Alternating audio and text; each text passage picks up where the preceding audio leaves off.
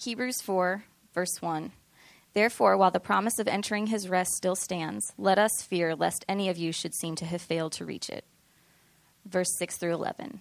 Since therefore it remains for some to enter it, and those who formerly received the good news failed to enter because of disobedience, again he appoints a certain day, today, saying through David so long afterward, in the words already quoted, "Today, if you hear his voice, do not harden your hearts." For if Joshua had given them rest, God would not have spoken of another day later on. So then there remains a Sabbath rest for the people of God. For whoever has entered God's rest has also rested from his works as God did from his.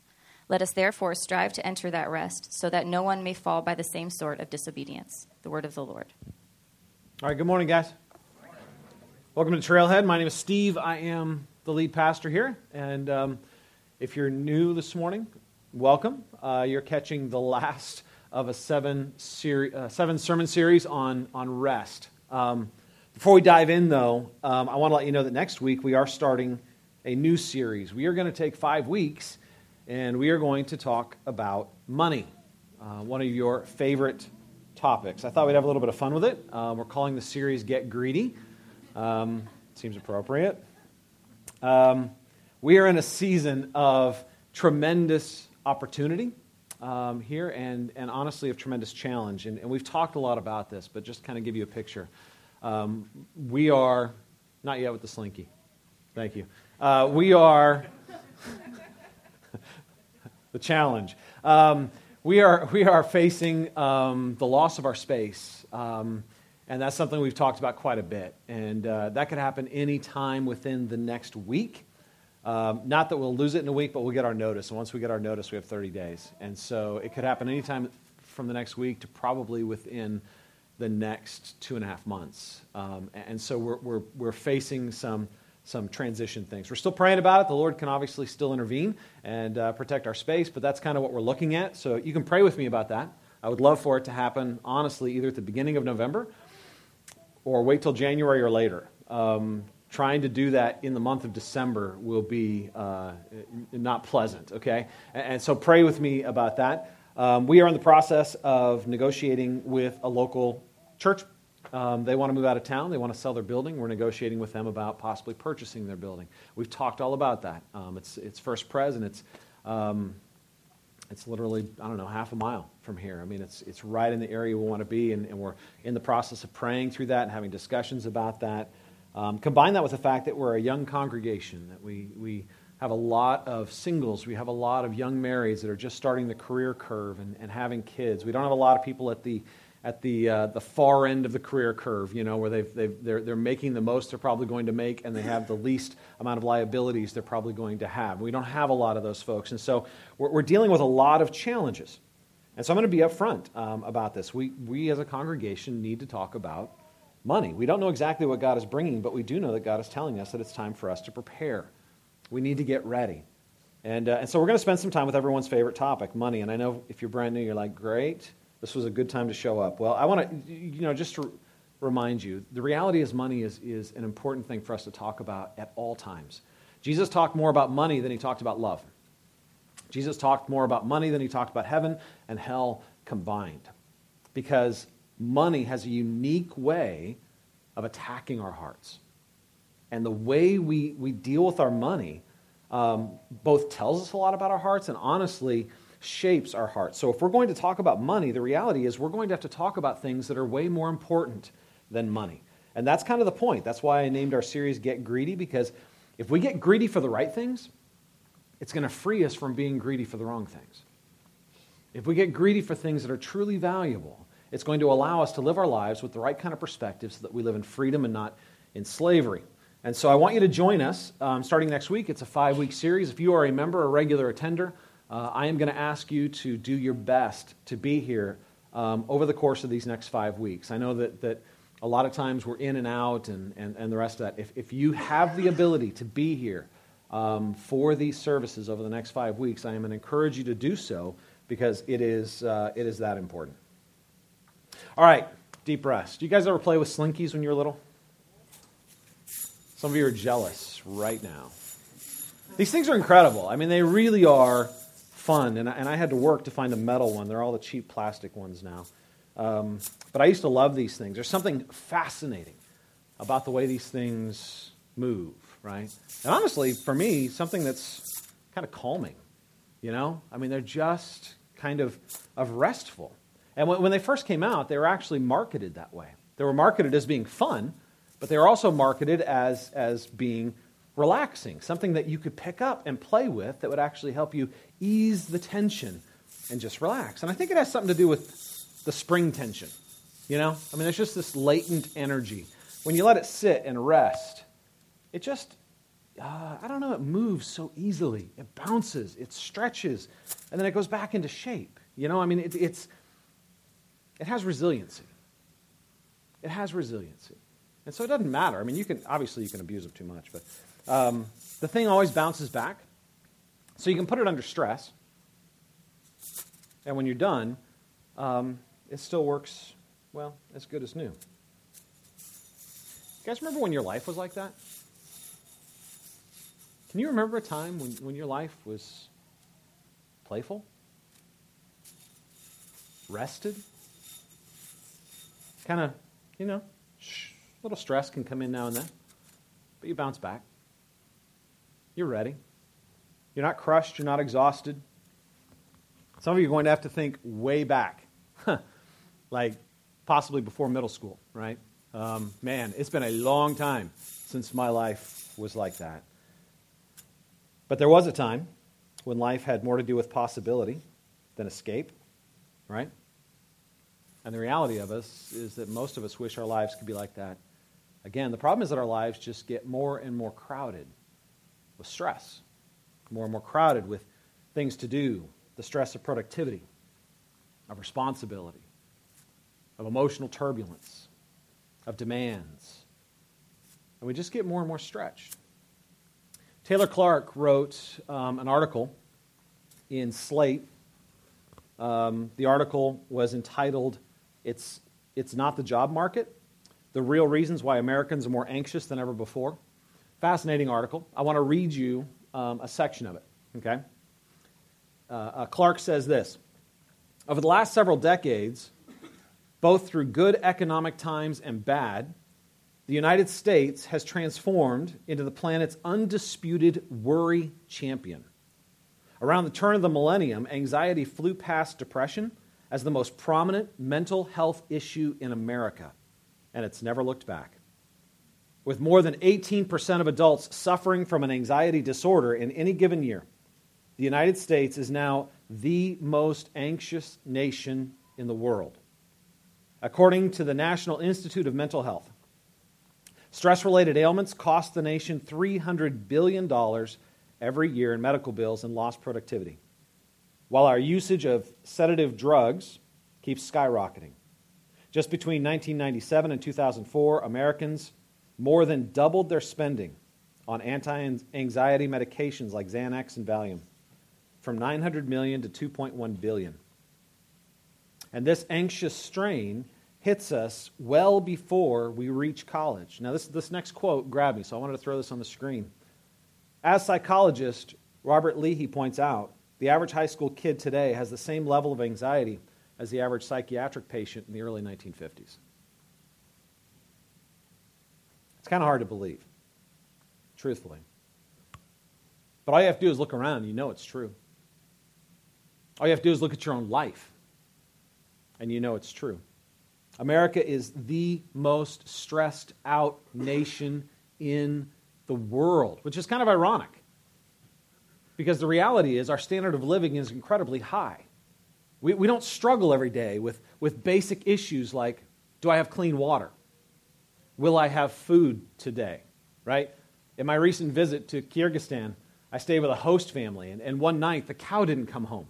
Right? So the next morning we had no milk products for breakfast, right? I mean, it was just, you live a very different kind of life. We don't struggle with those things. The reality is we struggle with whether or not our dishwasher gets our dishes clean enough, right? We struggle with whether or not our clean water tastes pleasant enough. We struggle with whether or not our food is interesting enough to post on Instagram, right? All right, the article goes on. Listen to this. The article goes on. According to a 2002 World Mental Health Survey, People in developing world countries, such as Nigeria, now pay attention to what we're comparing to. People in developing world countries, such as Nigeria, are up to 5 times less likely to show clinically significant anxiety levels than Americans, despite having more basic life necessities to worry about. What's more, when these less anxious developing world citizens emigrate to the United States, they tend to get just as anxious as Americans. There's something wrong with us. There is something systemically wrong with our culture, the way we do life as Americans. There are beautiful things about our culture. There are very good things about our culture. There are some things about our culture that are killing us. We are living lives that rob us of resiliency. Our ability to bounce back from stress diminishes with the increased stress of life. The more stress you're under, the less ability you have to bounce back. I mean, think about the slinky again, you guys. The more stress you put on the string, the less ability it has to be resilient, to bounce back. I mean, think about it. Grab that. Just hold it. Okay. All right, you start off as a kid, but as you get older, you move into middle school, and suddenly you have to pay attention to your grades, right? Because you know the job market is incredibly competitive, and we have an incredibly competitive educational system. By the time you reach high school, you're worried about whether or not you're actually getting college credits, right? You add that to the emotional stress that we get from families that are disintegrating, the stress of the emotional wear and tear of families that simply are not sticking together. They look good in public, but they're falling apart in private. You add to that the ongoing stress of college choice and then dating, and oh my goodness, I've got to marry somebody. And then pretty soon you have to think about kids. Kids. Yes, they just suck the life out of you, right? They take all your time, all your energy, all your resources. Pretty soon you are stretched to the max. You're thinking about whether or not you're going to be able to pay your bills. You're worried about whether or not you're going to find success. You're worried about what your kids will look like in public and whether or not their clothes will stay on while you're in the grocery store, right?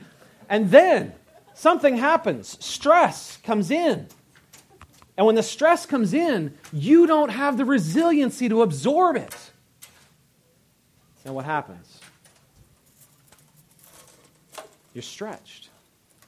You have zero resiliency in life. So what's our solution? What do we do about this? We take a vacation. That's our solution. This is my life. What am I going to do about that? I'll take a week off.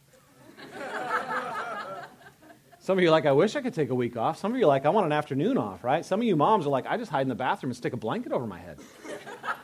You know, it's true. If I could just get a moment to myself. But it doesn't work. It doesn't work. We get so stretched that we simply can't stretch anymore. So we do what we think we need to do to try to restore some bounce back to our lives. A day off, a vacation, but we don't bounce back. You guys know that, right? You go on your vacation, you get a little bit of escape, those of you who are able to go on vacation. How's it feel the Monday when you come back? Worse than ever. Worse than ever. Because you're coming back and you don't have any more bounce than when you left. You just escaped from the stress for a little while. So when you get back in that situation and you re-stretch, it's just that much more painful, right?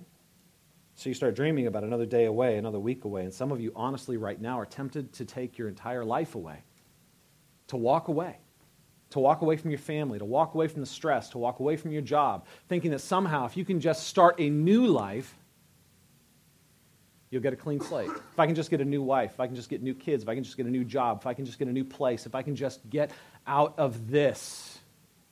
The problem is you take yourself with you. And when you take yourself with you, you take the pain with you as well. I'm not against vacations. I'm for them. And sometimes they're actually necessary to get breaks. They're not the solution, though. They don't restore resiliency. And that's why, you guys, we need Sabbath rest. We don't need a day off. We don't need a vacation. We need what the Bible promises us when it talks about Sabbath, this idea of deep soul rest.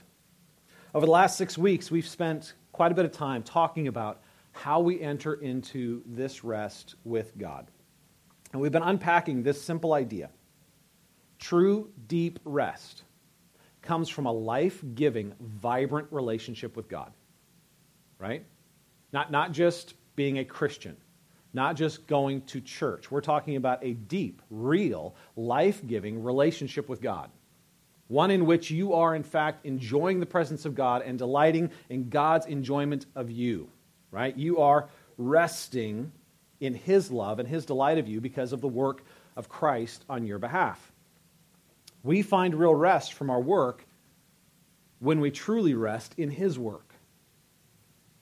But when we recognize that Christ has won for us on the cross and in His resurrection everything we can't win for ourselves. Acceptance, love, forgiveness, a new start, a new identity. When we rest in that, He gives us a deep kind of rest that actually restores resiliency. So today we're going to be wrapping up our series. I'm not going to go back and re-preach the previous 6 messages, but we are going to wrap up this series by looking very practically at how we can build rhythms of rest into our lives. Okay? How we can actually very practically take steps that enable us to renew our resiliency, to get the bounce back, in a sense, in our lives. Now, the passage we read in Hebrews makes a couple important points. The first is that Sabbath rest is not optional. When you read Hebrews 4, it becomes very, very clear that God isn't just offering Sabbath rest if you want it. He is offering Sabbath rest because you need it. And if you don't enter into Sabbath rest, it's actually because of disbelief. You don't believe in God, and you don't believe His promises. And so you're trying to find rest in everything that isn't God, instead of coming to Him for what He promises to give. And in fact, Hebrews 4 is an exploration, Hebrews 3 and 4 is an exploration of how the Israelites didn't enter into the rest, the Sabbath rest that God had promised them. And it says it was because of disobedience. Now, when it says that, it's not talking about the fact that they broke some rules or they didn't obey the certain commandments. It was the disobedience of unbelief. They didn't believe God. And because they didn't believe God, they didn't want to obey God. They didn't want to follow God. Deep rest comes from trusting God, resting in the fact that He is good and that He is the giver of good gifts, and that we can rest in who He is and what He's done for us. This rest comes from resting in God and resting in who God says we are because of the work of Christ.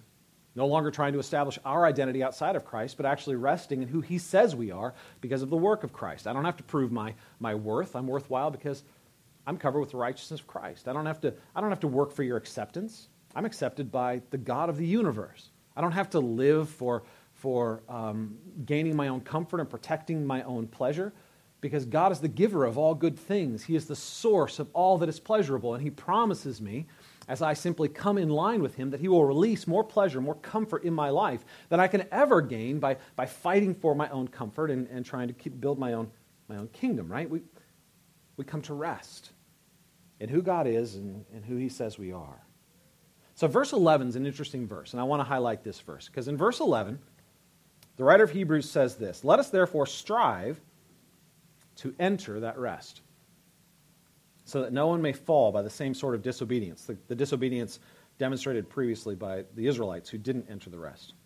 Let us therefore strive to enter that rest. The word strive means to labor diligently. It's a really weird statement. Let us labor diligently to enter rest. In other words, you've got to work hard if you're actually going to rest. See, we think of rest as taking time off of work. We think of a day off. That's what we call maybe our Sabbath. It's our day off. It's our day where I stop working. It's my day where I disengage. It's my day where I escape the pressure. But the point of Sabbath isn't about escaping. The point of Sabbath is not eliminating work. It's working in the right way. It's working toward the right thing. Sabbath comes to those who are intentional. It is not accidental. True Sabbath rest comes to those who are intentional about pursuing it. You have to want it enough to work for it. So what does it look like to work to rest? What does it look like to labor diligently to enter into that rest? Is that even possible? We have to understand what real rest is, and we have to understand how we actually engage it if we're going to gain it. So we've already established, real rest doesn't come from doing nothing. Real rest doesn't come from stopping activities like work or other things that seem to drain you, getting away from your kids, taking a break, day off, right? Real rest doesn't come from not working. Real rest comes from working to enter into the rest that God has given us. Real rest comes from renewing our delight in God and renewing our awareness of God's delight in us. You guys, we know this. True rest always comes from an experience of love. Resiliency in our lives always comes from an experience of love. You know this. That's why we know this intuitively, in a sense. When we're in love with someone, we want to be with them. Life is easier when we're with them. When we are able to spend time with them, the pain is less painful. The joy is more joyful because it gives us the ability to have resilience. But here's the thing, there's no earthly relationship that can meet the deepest needs of your soul because you were created for relationship with God. We have to work to renew our awareness of God's delight in us because of the work of Christ. The fact that Jesus died for me in my place as my substitute. He took everything that was wrong about me. He took all of my sin, all of my offenses, and He paid the price fully. And when He went into the grave, my sin was left on the cross. And when He rose again, a new identity for me. I am now a son of God, approved and loved, covered with the very righteousness of Christ, because I have trusted in the finished work of Christ. And when I stand in that identity and renew my awareness of who I am in Christ, nothing restores resiliency like that. Because love always unleashes joy. There's nothing like delight to restore your soul. It's like a married couple. Some of us are like that in our relationship with God. A married couple that we have forgotten how to delight in one another. In fact, anyone who's married has gone through a season where you've probably had to struggle through this, right? You have forgotten what it means to delight in your spouse, and you have forgotten what it means to take joy in their delight of you. And the farther that delight gets away, the more tension builds in the relationship, the more resentment comes in, the more difficulty comes in. What's the solution for a marriage that's in crisis like that? Time away? Potentially. If the resentment has grown to the point where it's absolutely painful, if there's abuse that has crept in as a result of misappropriating roles or whatever, yes, separation sometimes is essential, but separation is not the solution. Separation is a means to the solution. The solution is learning how to once again take joy in one another and to take joy in the other person's delight in you. We have to do that with God. How do we do that? How do we work to renew our joy? Well, Jesus himself tells us. When Jesus was talking to his disciples, he said this in Matthew 11. I'll put the verses up on the screen. It says, "Come to me, all who labor and are heavy laden." Pause for a minute. I think that's a perfect description of Americans.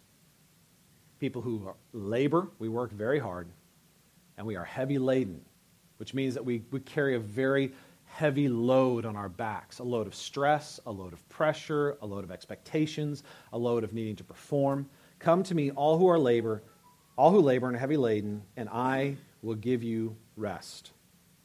Take my yoke upon you and learn from me, for I am gentle and lowly of heart, and you will find rest for your souls. For my yoke is easy, and my burden is light. A couple things that I want you to notice just from this. There's so much I could unpack here, but first of all, he mentions rest in two different ways. First, he mentions it as a gift. Come to me, all who labor and are heavy laden, and I will give you rest. It's a gift. It's his possession. He gives it to us. It is complete in and of itself, right? He gives you absolute, deep rest, what you actually need. But it's a gift that we need to discover. Notice what he goes on to say. He says, you will find rest. There is a sense in which it is a gift that he gives to us. There's another sense in which it is a gift we have to discover. We have to labor to enter into it. Basically, it's already ours because of the work of Christ, but it's not ours in experience until we work to experience it. It's ours because of the work of Christ. We don't earn it by our behavior, but our behavior can keep us from actually enjoying it, experiencing it. So it is a gift that is ours because of the work of Christ, but we have to learn how to work to discover it, to find it. Not work to perform to earn it, but work to actually experience it, because our behavior will either allow us to enter into it or miss it. The other thing I want you to notice is that this rest comes from relationship, right? He says, come to me, yoke yourself to me. A yoke was a harness that was used for two animals, like two oxen, two animals that were laboring together. And what it did is it bound those two animals together in such a way that their effort was united, right? They had to come together in unity. It was a bond of relationship. And here it's a metaphor of relating to God, but it's also a metaphor of submitting to God. Because when we take the yoke of Christ, he's the leader, and we're the follower. It means that there's a sense in which we need to come in faith, and out of that faith, willing to follow. Willing to let him take the lead. Willing to let him be the boss. And that's the rub, isn't it? We don't like that. As Americans, we don't want anyone's yoke. Submission is a bad word for us. To talk about submitting, it sounds degrading, humiliating. Who wants to submit? That word has lost all of its dignity in our culture. And it is full of dignity and beauty, by the way. But in our culture, we have robbed it of that experience because for us, it is humiliating to not be autonomous, humiliating not to be the captain of your own ship, the master of your own fate. We don't like that. Andrew Murray, in discussing this passage, said something that really grabbed my attention. He said, it's not the yoke, but resistance to the yoke that causes our difficulty. It's not the yoke, but our resistance to the yoke that causes our difficulty. When we actually come in submission, when we actually get to that point where we're broken, and we come to God and we're like, God, I'm going to follow you. I'm not going to lead you. You're going to tell a better story for my life than I would tell for myself, so I will submit myself to you, trusting that you will, in fact, tell that story. When we get to that point, the yoke is light, and the yoke is easy, because Christ is, as he says, lowly in heart and gentle. He's not a slave master. He doesn't simply give us rules to punish us or to control us. He is the giver of good gifts. He is one that leads us to life. Most of our difficulty comes in the stage before that, when we are resisting the yoke. When we're like, I don't know if I trust you to tell a better story for me than I will tell for myself. I don't know if I trust you enough to submit to you. I don't know if I even like submission. See, we kind of think that the choice is this. I either put on the yoke of Christ or I don't wear a yoke. That's how we think about it. We think I either get to wear my own yoke and yoke myself to nothing, or I yoke myself to God. And I want you to see that that is, in fact, a false paradigm. We're always yoked to something. But by God's grace, we get to choose what we'll be yoked to. We're never free of a yoke. The Jews understood this. When the Jews read this or heard Jesus say this, they understood because they had this concept in their mind. The Jews were yoked to the law. In the Old Testament, there were all these commandments, and you had to perform in all of these ways to be accepted by the community and ultimately accepted by God. That was their perception of it. So they were yoked to this law, and that law was an incredibly burdensome yoke. When you put on that yoke, it weighed you down. It drug you down because it gave you commands but gave you no ability to obey. So all it did was condemn. That was an incredibly heavy yoke. And what Jesus is saying to them is, look, I've got a better yoke, a yoke of grace.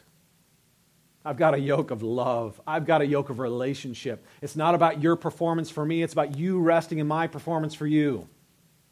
But I want you to see we wear a yoke as well. We don't yoke ourselves to the Mosaic law. That's not our culture. We yoke ourselves to whatever it is we're looking to do for us what only God can do. To be for us what only God can be. We yoke ourselves to our performance, to our jobs, to our relationships, to how our kids are perceived in public, to our bank accounts, to our technology. We always yoke ourselves to something. And those yokes drag us down, sap our energy, rob us of rest. This whole series essentially has been about this very point. That when we yoke ourselves to God, we are freed. When we don't, we yoke ourselves to our idols. Our idols are those things that we look to be God for us or to do for us what only God can do. And those are really the only two choices. We will ultimately follow something, looking to get what we can't provide for ourselves. We submit to them. Our idols lead us to slavery. You become a slave to your job. You become a slave to your image. You become a slave to how people think of you. You become a slave to your bank account. You become a slave to your technology. You become a slave to your entertainment. You become a slave to your distractions. When you yoke yourself to Christ, you are in fact freed from that slavery. And that's why we have to learn to repent. We talked about that, the gift of repentance, that God, in fact, gives us the gift of repentance. Repentance isn't this ugly thing, this religious word that's this dark thing. Repentance, very simply, is turning away from death back to life. When God gives us the ability to recognize what I'm tying myself to is killing me, and I would much rather tie myself to what gives me life, and by grace, I can. So I want to give you a practical tool as we kind of wrap this thing up. I want to give you a practical tool that's going to help you look at your life and help you when it comes to working to enter into that rest. How do you make practical daily choices that will in fact free you into God's delight? Your delight of God, your delight in God's delight of you, instead of in slavery to your idols. Because in the end, the real issue is whether or not we're going to make choices that lead us to it. Now here's the deal. I want you to catch this. We're talking about Sabbath, and I want to clarify something. When I'm talking about Sabbath, I'm talking about a way of approaching life, not just a day in the week. Some of you, the word Sabbath has never been part of your religious tradition.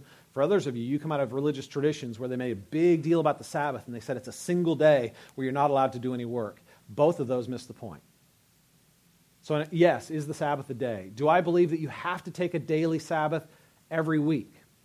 I don't. I think that daily Sabbath was the Old Testament daily Sabbath, that Saturday that you had to rest from work, was a foreshadowing of the greater rest that was going to come in Christ. Now, having said that, do I think it's a good idea to take a weekly Sabbath? Yes. And if you can't take a day off once a week, as Mark Driscoll says, you're doing something in your life that God is not asking you to do. Everybody should be able to take a day and devote it to Sabbath. And you're like, well, wait a minute, I'm a full-time mom. How do I get a day off? Is Sabbath a day off? No, you're thinking about it wrong. If you think it's a day off, that's a day I have to get away from my kids, then yeah, you may not be able to do it. We're not talking about a day where you get away from your responsibilities. We're talking about a day that you are devoting to renewing your delight in God. It's not about a day off. It's about an intentional day in which you are putting things in practice that help remind you of who God is and how much He loves you and who you are because of His love for you. And it's going to look different for different people at different stages in their life. It's going to look different for a new dad who is starting at the beginning arc of his career where he has to put in extra hours to prove himself, a mom balancing work and kids, or possibly learning how to be a stay-at-home mom, which is a full-time, obviously, endeavor, a single parent who's balancing all of the above because they don't have somebody else to help carry the workload. I'm not giving you this to condemn you. I'm not giving you this to make you feel guilty about not doing enough work. I'm giving this to you to be a practical tool to help you renew your delight in God. Renew your delight in who He is and who He says you are. All right, so I want to show you this tool. Go ahead and throw it up there. This is an adaptation of. This is not from the Bible. It is from some pretty smart guys. This is an adaptation of something that I picked up from Stephen Covey, who is a time management specialist. What I loved about this is that it really has less to do with time management and more about how we are intentional with the time we have to manage. And so I want to just explain this graph to you very quickly. You have 4 quadrants on the graph. The upper quadrants are things that are truly important. The things in the lower quadrants are things that are not important. They may seem like they are, but they're actually not. On the other hand, the things in the left column are things that are urgent. And by urgent, what I mean is they feel urgent, right? There's something about them that just provokes you to action. In the right column are things that are not urgent. There's nothing in them that provokes you to action, okay? And so in these 4 quadrants, we actually find a description of almost all of our behavior. And if we're going to work diligently to enter into that rest, we have to learn how to be intentional with our behaviors. So let's kind of go through this and let's talk about these 4 quadrants. The first is the quadrant of productivity. Now the quadrant of productivity is in the upper left. These are things that are urgent and important. Okay? So these are going to be things like survival. Right? Survival is urgent and it's important. Things that deal with survival, food, clothing, bills, right? Work deadlines are urgent and important. If I don't meet work deadlines, I may get fired, right? If I don't feed my kids, they're going to not be happy, right? If I don't, right, work deadlines, however you define your work, whatever your work is, these are things that have to be done. They become very urgent, and they are very important, right? Crisis. When things come up, that stress, that immediate unforeseen stress steps in. There are times when those things are urgent and important, right? Like if a fire breaks out in your kitchen, you better put it out. You need to make time for that, right? Grab the fire extinguisher, put it out. But I'm on Sabbath. Those are things that are important, okay? When a crisis comes up, you have to deal with it. So this is the quadrant of genuine productivity. These are things that you have to do, and they're things that you should do, right? Remember, God created us to be productive. We talked about this last week, that God created us to be creative culture makers, that the gift of productivity actually allows us to image God, right?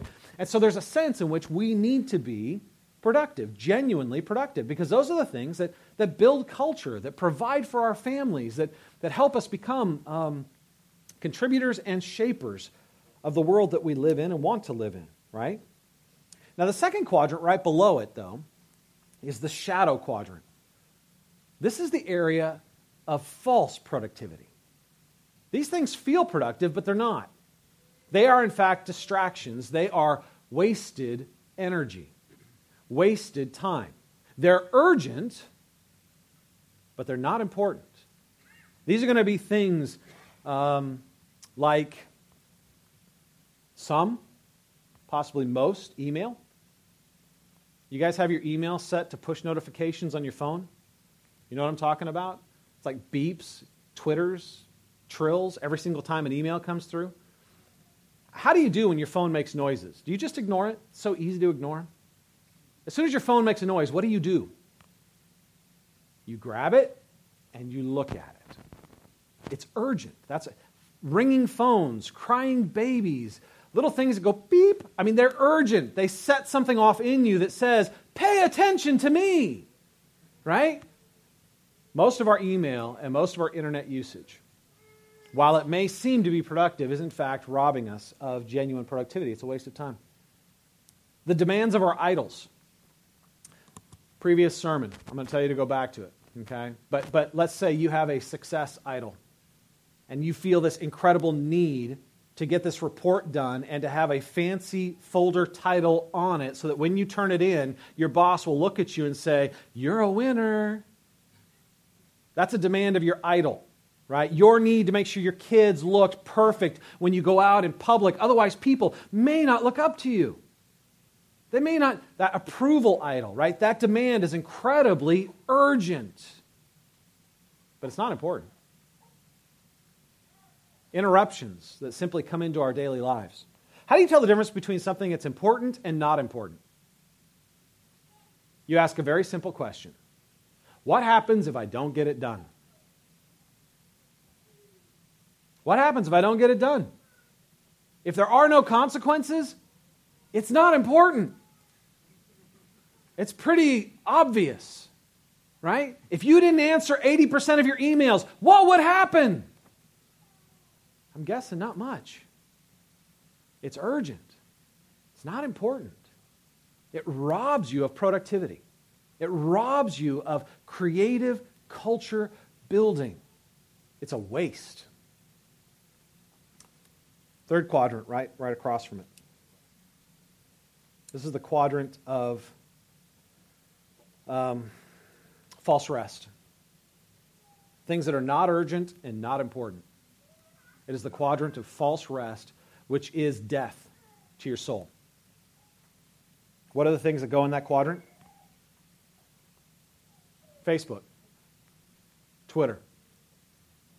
If I were to log the amount of hours you put in on Facebook, only you know what the answer would be. It's not urgent. There's nothing on Facebook that's urgent, right? Candy Crush is not going to go away. You know what I'm saying? Like, oh no, I didn't win my jewel. Yeah, that's not really urgent, okay? It's not that important. How many Facebook discussions did you get into that literally, really made a difference in the world? You ever been in a Facebook argument that produced anything worthwhile? Anyone? Ever? I don't think it ever happened, right? Now, I'm not saying Facebook is evil. I'm not saying it's bad. I've reconnected with tons of people on Facebook. I enjoy interacting on Facebook, but I want you to see that this is, in fact, not rest. See, these are the things that we actually turn to rest, because these are the things that we turn to stop working. These are the things that we turn to escape from our lives. Facebook, Twitter, internet. You know what the number one addiction, I read this recently, it was interesting. Number one addiction in America. Not pornography. The internet itself. Just the internet. We are so wired, we never get away from it. If you have 2 spare moments, what do? If you're the typical American, you grab your phone, you pull it out, you start checking Facebook, you check the scores, you look at the news, you start surfing, you look at Wikipedia, you watch a YouTube video. The internet has become a source of death. When you spend however many hours you spend on the internet when you walk away, how do you feel? More refreshed? More rejuvenated? I'm not telling you anything you don't already know. You walk away more drained, more tired, more stressed, because that was usually time you should have spent in productivity. Right? Instead of being productive, you needed escape. And so you actually walk away more stressed, right? Escapist entertainment. Escapist entertainment are things that we simply turn to for mindlessness. They're things that we watch. YouTube videos. Netflix, holy cow. Never-ending stream of mindless entertainment, right? Every TV show, every movie, I got Netflix, right? I'm not saying it's evil. I'm saying that it is evil when we turn to it for the wrong reason. The fourth quadrant, things that are not urgent but are truly important, is in fact the quadrant of rest and renewal. When we're talking about being diligent to enter into that rest, when we're talking about working hard to enter into Sabbath rest, these are the things that most get neglected and are most needful. Why do they get neglected? Because they're not urgent. And a lot of times they don't offer you the quick satisfaction of, oh, wow, somebody responded to my Facebook post. I feel important, right? There's something about the non-urgent, non-important things that they're like sugar, right? No nutritional value, but they give you a little bit of a rush. You move up into this quadrant. These are things that tend not to give you the immediate rush, but they give you the long-term nourishment. That's why you have to be intentional to engage them. These are going to be things like reading your Bible and praying. Most followers of Christ would admit that reading their Bible and praying are important. How many of us actually do it on a daily basis? You know why? Because we don't sense it as urgent. Until a crisis comes into our life, until our marriage starts falling apart, until there's a health crisis, until we suddenly feel this tremendous need of God, and then all of a sudden the urgency rises. I need to spend time in the Word. I need to pray. The urgency was there all along. We just didn't notice it because we needed it. It's like saying, man, I'm dying. I better eat something. Physical exercise. That doesn't sound very spiritual. It is. You were created in the image of God, but you were created to be a human, right? Not an angel. And as a human, you were designed to, in fact, live in a human body. We are one of the most sedentary people ever, right? We ride escalators instead of taking steps. We sit in a cubicle and look at a screen. For us to be productive, we don't go out and build a fence. We don't go out and take care of animals. We don't go out and raise crops. We manipulate information. I'm not saying that's bad, but it does take its toll on simply being human. Community and mission. We are one of the most networked people ever, and one of the loneliest and most isolated people ever. We measure our community by the number of Facebook friends we have, by the number of Twitter followers we have. And in the process, we are getting more and more separated from genuine human interaction and community.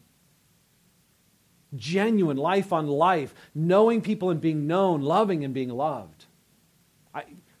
Look it up, you guys. This is not Christian research. This is human research. This is a crisis in our culture today.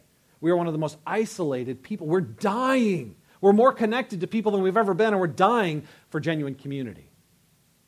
Mission. Mission, very simply, is following God on His mission as He redeems and restores. These are things that are genuinely important, eternally important, but they're not urgent.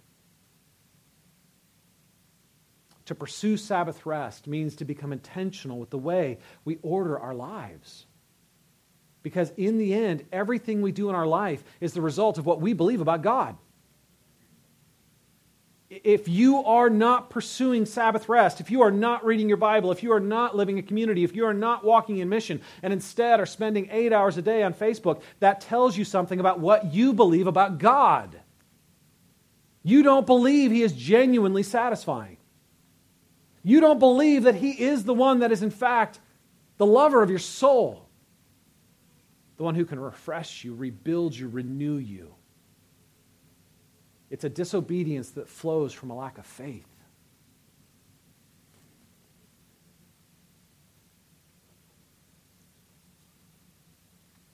To pursue this is going to be incredibly challenging because we're enslaved to our distractions. We are yoked to them.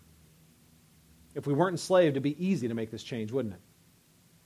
It'd be easy to just stop doing the distractions, easy to stop spending time on the internet, easy to stop wasting. It's not easy because we are yoked to the wrong things, and that's why God has to give us the gift of repentance so that we can see that we are in fact promised something eternally delightful in the person and the work of Christ.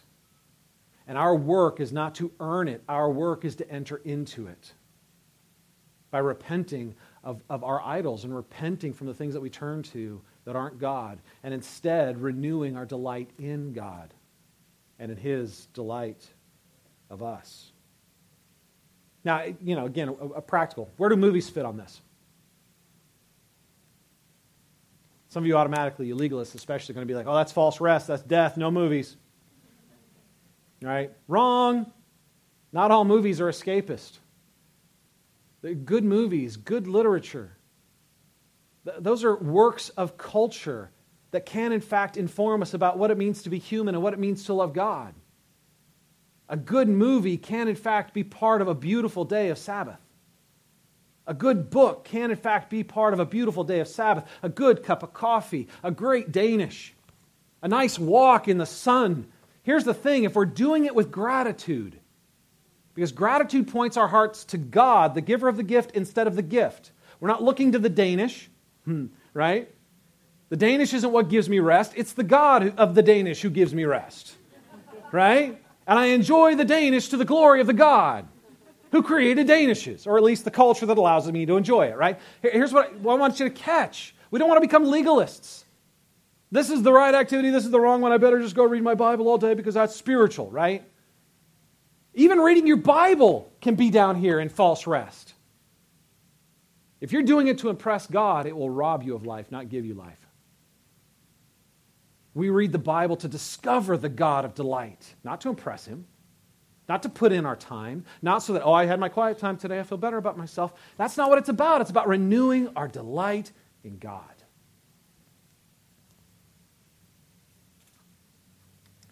You guys, we need to create rhythms, life rhythms of renewal. That means daily. That means weekly. That means monthly. We need to look at our schedules. What does it look like for me on a monthly and potentially even on a yearly basis to create space where I can renew my delight in God? I encourage you to take a Sabbath day weekly. And as a church, we're going to make some choices. The leadership team and I have been talking about this. If you're in community groups, we're actually going to help. Every 7th week is going to become a Sabbath week for community groups. So every 7th week, you can still meet if you want to. You can do what you want. But we're going to tell you you're free on that week to create space. And if what you need that week is isolation, you introverts, like you just need time alone, you nature people, you need to go ride your bike on the trails or what, do it. But do it in gratitude to God, not to escape from the pressure, but to renew your delight in the God who delights in you. On a yearly basis, as a church, the 7th month of July is going to become our Sabbath month. We're not going to do any new initiatives in that month if we can at all help it, unless God basically tells us we have to. That's going to be a down month for the church. Those are things that we're doing to help create rhythms of rest so that we can renew our delight. All right, I'm going to make a handout available to you. It's out at the connection point. It's basically the 4 quadrants. And I would love for you to swing by and pick one up. It's not a perfect tool, but it is a good one. To sit down and actually look at your life and think about, honestly. So maybe you need to do it alone, because if you're doing it with somebody, you might want to lie. But honestly, sit down and say, where do I spend my time? What's eating up my time? Write it down and then pray about it. And ask God to give you a vision for what it means for you to spend your time in the areas of productivity and genuine rest and renewal instead of in the quadrants of distraction and death. That's what it means to become intentional with the use of our time to pursue God. All right, we're going to go on time of response. I'm going to put some questions on the overhead and ask you to pray and do some business with God. Let God speak to you in this time. We'll take communion in a moment, but for now, let me pray for us. Father, I thank you that you are a God who gives us the gift of rest. It was never your intent that we would be so driven by our obsessions, by our idols, by our culture, that we are stretched to the point of breaking. We are stretched to the point where we simply don't even know what it means to have quiet moments of delight and joy. That is not the way you created us, and that is not your intention for us. And I thank you that you paid the price to win for us a rest we could never earn for ourselves. Jesus, we thank you that you loved us enough to die for us, to take our place on the cross, to take our sin, to rise again so that you could invite us into your glory. And even now, you invite us into your rest.